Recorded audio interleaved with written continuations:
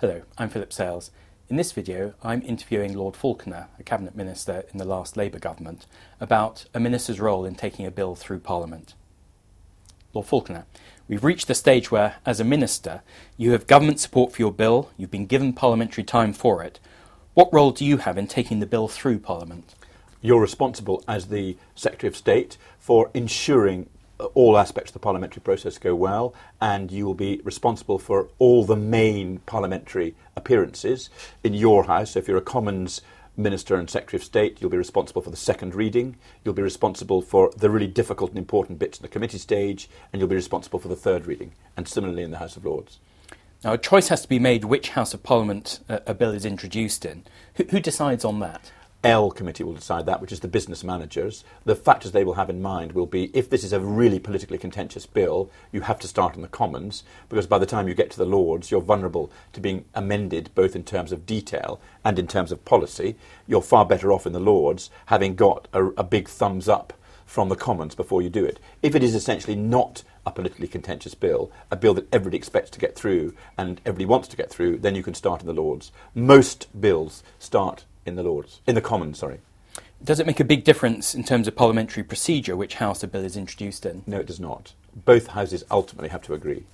What differences are there for a minister in terms of handling debates and procedure in the Lords and in the Commons? That can be overrated. In the Commons, the real difference is that the government, whether it be a coalition government now or a Labour government or Conservative government in the past, has a huge majority and will be able effectively to get all legislation through. That means the debates that go on in the Commons don't tend to be about the precise detail. They tend to be on the bigger issues because everybody knows the government will win every division. And what's the difference then in the House of Lords? In the Lords, because the government has no majority, and if you've got a good point on the detail, it is possible for the government to get defeated, and it regularly is. So if you've got an education bill, and there are a lot of educationalists, lots of former teachers, former educational inspectors, they think that there's a particular thing that could be changed. If they convince the crossbenchers, the Liberal Democrats and the Conservatives, if they were in the opposition, that this was the right thing to do, they could defeat the government, as they did repeatedly in the past. So the debates that go on in the Lords are much, much more focused on making the bill in detail better. There's also another fundamental difference, which is in the Lords, every single amendment has to be debated, whereas in the Commons, there's a guillotine, there's a specified amount of time during the committee stage when the bill can be debated, and the Speaker decides which of a huge number of amendments he calls, and he will only call the important ones. How is the political negotiation to secure a majority in the House of Lords conducted? Informally, between the minister and those members of the opposition party who are prominent in that particular bill. So it won't be done with the leader of the Lib Dems or the Tories or whichever group you have to deal with. It'll be dealt with between the minister and usually a backbencher who will have started the particular problem that he may be facing on the bill. If there's a conflict between Lords and Commons on a bill, how does that get sorted out? Something called ping-pong takes place. If the bill starts in the Lords and goes to the Commons, and the Commons agree every aspect of the bill never comes back to the Lords. If, however, the Commons disagree on a part of the bill, then that part where they disagree comes back to the Lords. And the question for the Lords at that stage is, do they agree with the Commons or do they send it back to the Commons? Generally, the Lords will amend whatever stuff has come from the Commons slightly, because if it goes back and forth twice with the same provision, then the whole bill is lost. And generally nobody wants to lose a whole bill. The Lords will ping-pong between the Commons on amendments where there's disagreement, and generally you will find if there are 3 disagreements, the Lords will give way on 2 and insist on 1. Because broadly the attitude of the Lords is we won't say no to legislation. We expect the changes we've made to be listened to and some of them respected, but by and large, if the Commons really press, we'll give way. And does the Commons respect that as well? So they will accept it's a political negotiation at some level and accept some amendments from the Lords? As long as the amendments that are coming from the Lords tend to be non-political improvements to the bills, they will generally accept. From time to time they won't, because there'll be there'll be pressure in the Commons to reject the Lords altogether, and we will generally give way on those as well. When a bill is introduced in either house, it's given what's called the first reading. What happens on first reading? What role does a minister have? A minister has no role. A clerk announces the Widgets and Bridget's bill, first reading, and that he then sits down. Nothing happens on the first reading. It's simply a way of putting the bill into play in each house. There's then a second reading of the bill. What happens on second reading? The second reading of a bill is intended to be a debate about the principles of the bill. It's the first speaker in the debate is the minister introducing the bill. He's then responded to by the main opposition spokesman, and then there's backbench interventions in relation to it, and then the opposition second minister or second shadow minister responds, and then generally the second minister in the department responds on behalf of the government. And the purpose of it is to debate the principle. And how long will the minister's speech in introducing the bill take? 25 minutes, half an hour. And is that scripted for them? It's scripted by his officials, because you've got to try and go through the detail of the bill. You're basically saying to Parliament, this bill is in order to reduce antisocial behaviour in the country. The way it does it is 26 different orders. Section 2 introduces antisocial behaviour orders. Section 3 introduces acceptable behaviour contracts. Section 3 introduces curfews on going out after 6 o'clock in Lichfield. And you've got to explain what each of these do. But you're trying to explain it in a neutral way.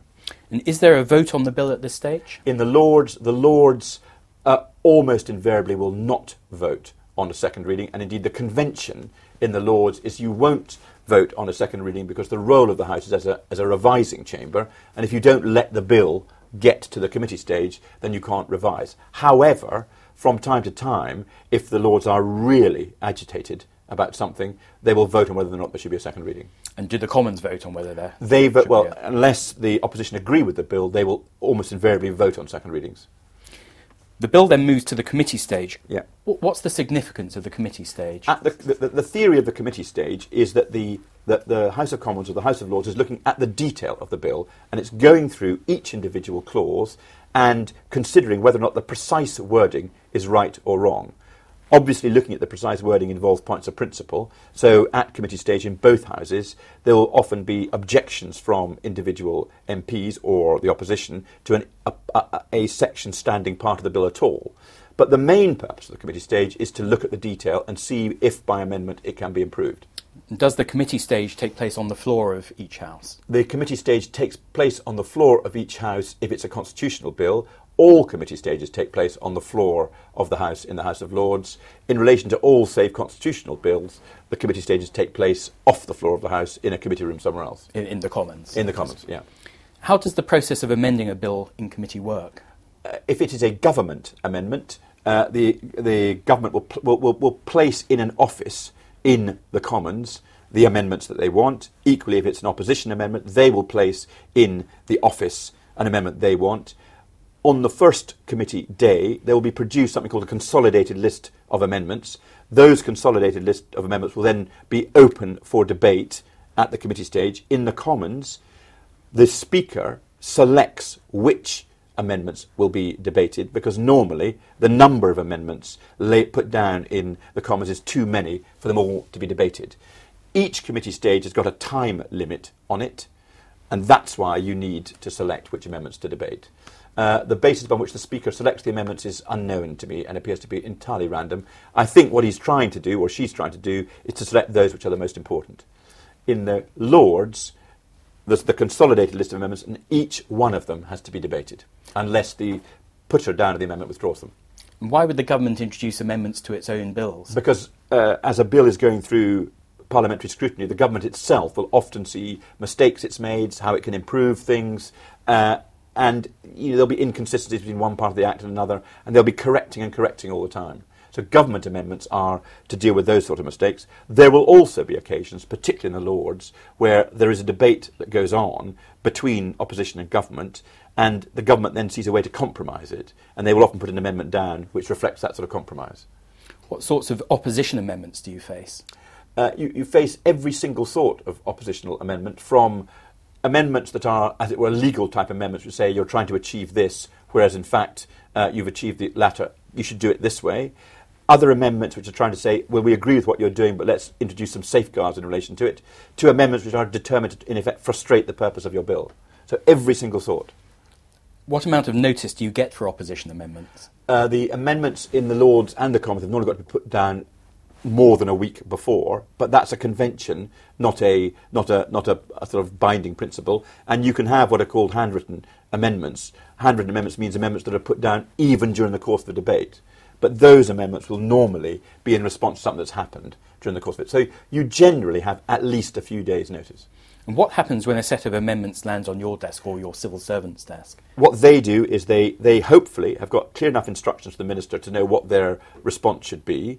They will then write notes which you should be capable of, if necessary, reading out when you come to the committee stage, because you might have two ministers in the Lords and the Commons dealing with, say, 150 amendments in one session. So you can't be expected to, as it were, formulate the detail of the answer.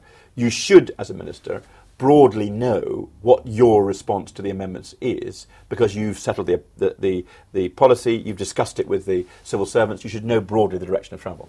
And how are you prepared for the debate in committee on amendments? You're given a huge file which contains each one of the amendments. This is in the Lords, with what your speaking note is. In the Commons, you only need to be given the speaking notes for the amendments that have been called by the Speaker, and the Speaker will indicate which ones he's calling a few days before.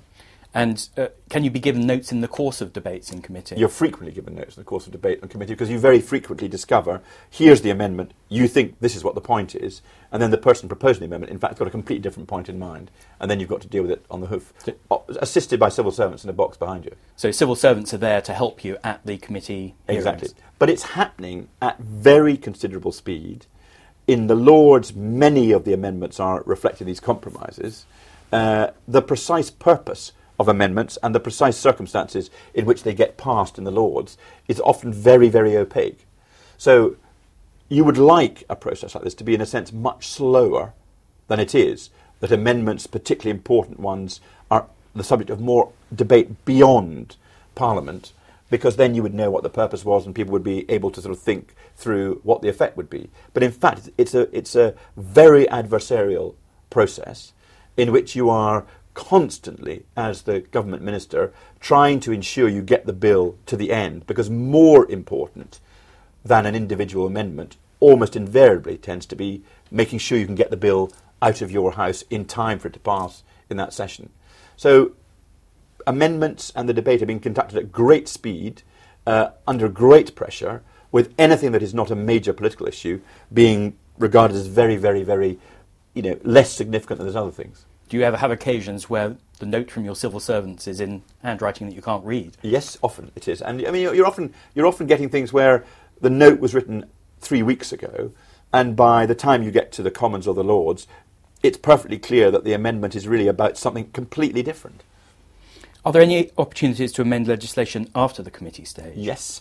There's the opportunity both in the Lords and the Commons to amend it at the third reading stage. At the third reading stage, you're supposed to have gone through the committee stage, and you're asking both the Commons and the Lords at the third reading stage, well, do you really want to pass this in the form that it is now in? But the Commons and the Lords are able to say, yes, we're willing to pass it, but only if you amend it in this particular way. And although there are very many less amendments than in the committee stage, there are frequently amendments made at the third reading. And does the minister have a role at the third reading stage as well? He leads for the government, and he indicates what amendments he's been willing to agree to. Because very frequently, both in the Commons and the Lords, it's at that stage that the final form of the bill is revealed. Lord Falconer, thank you very much. Thank you.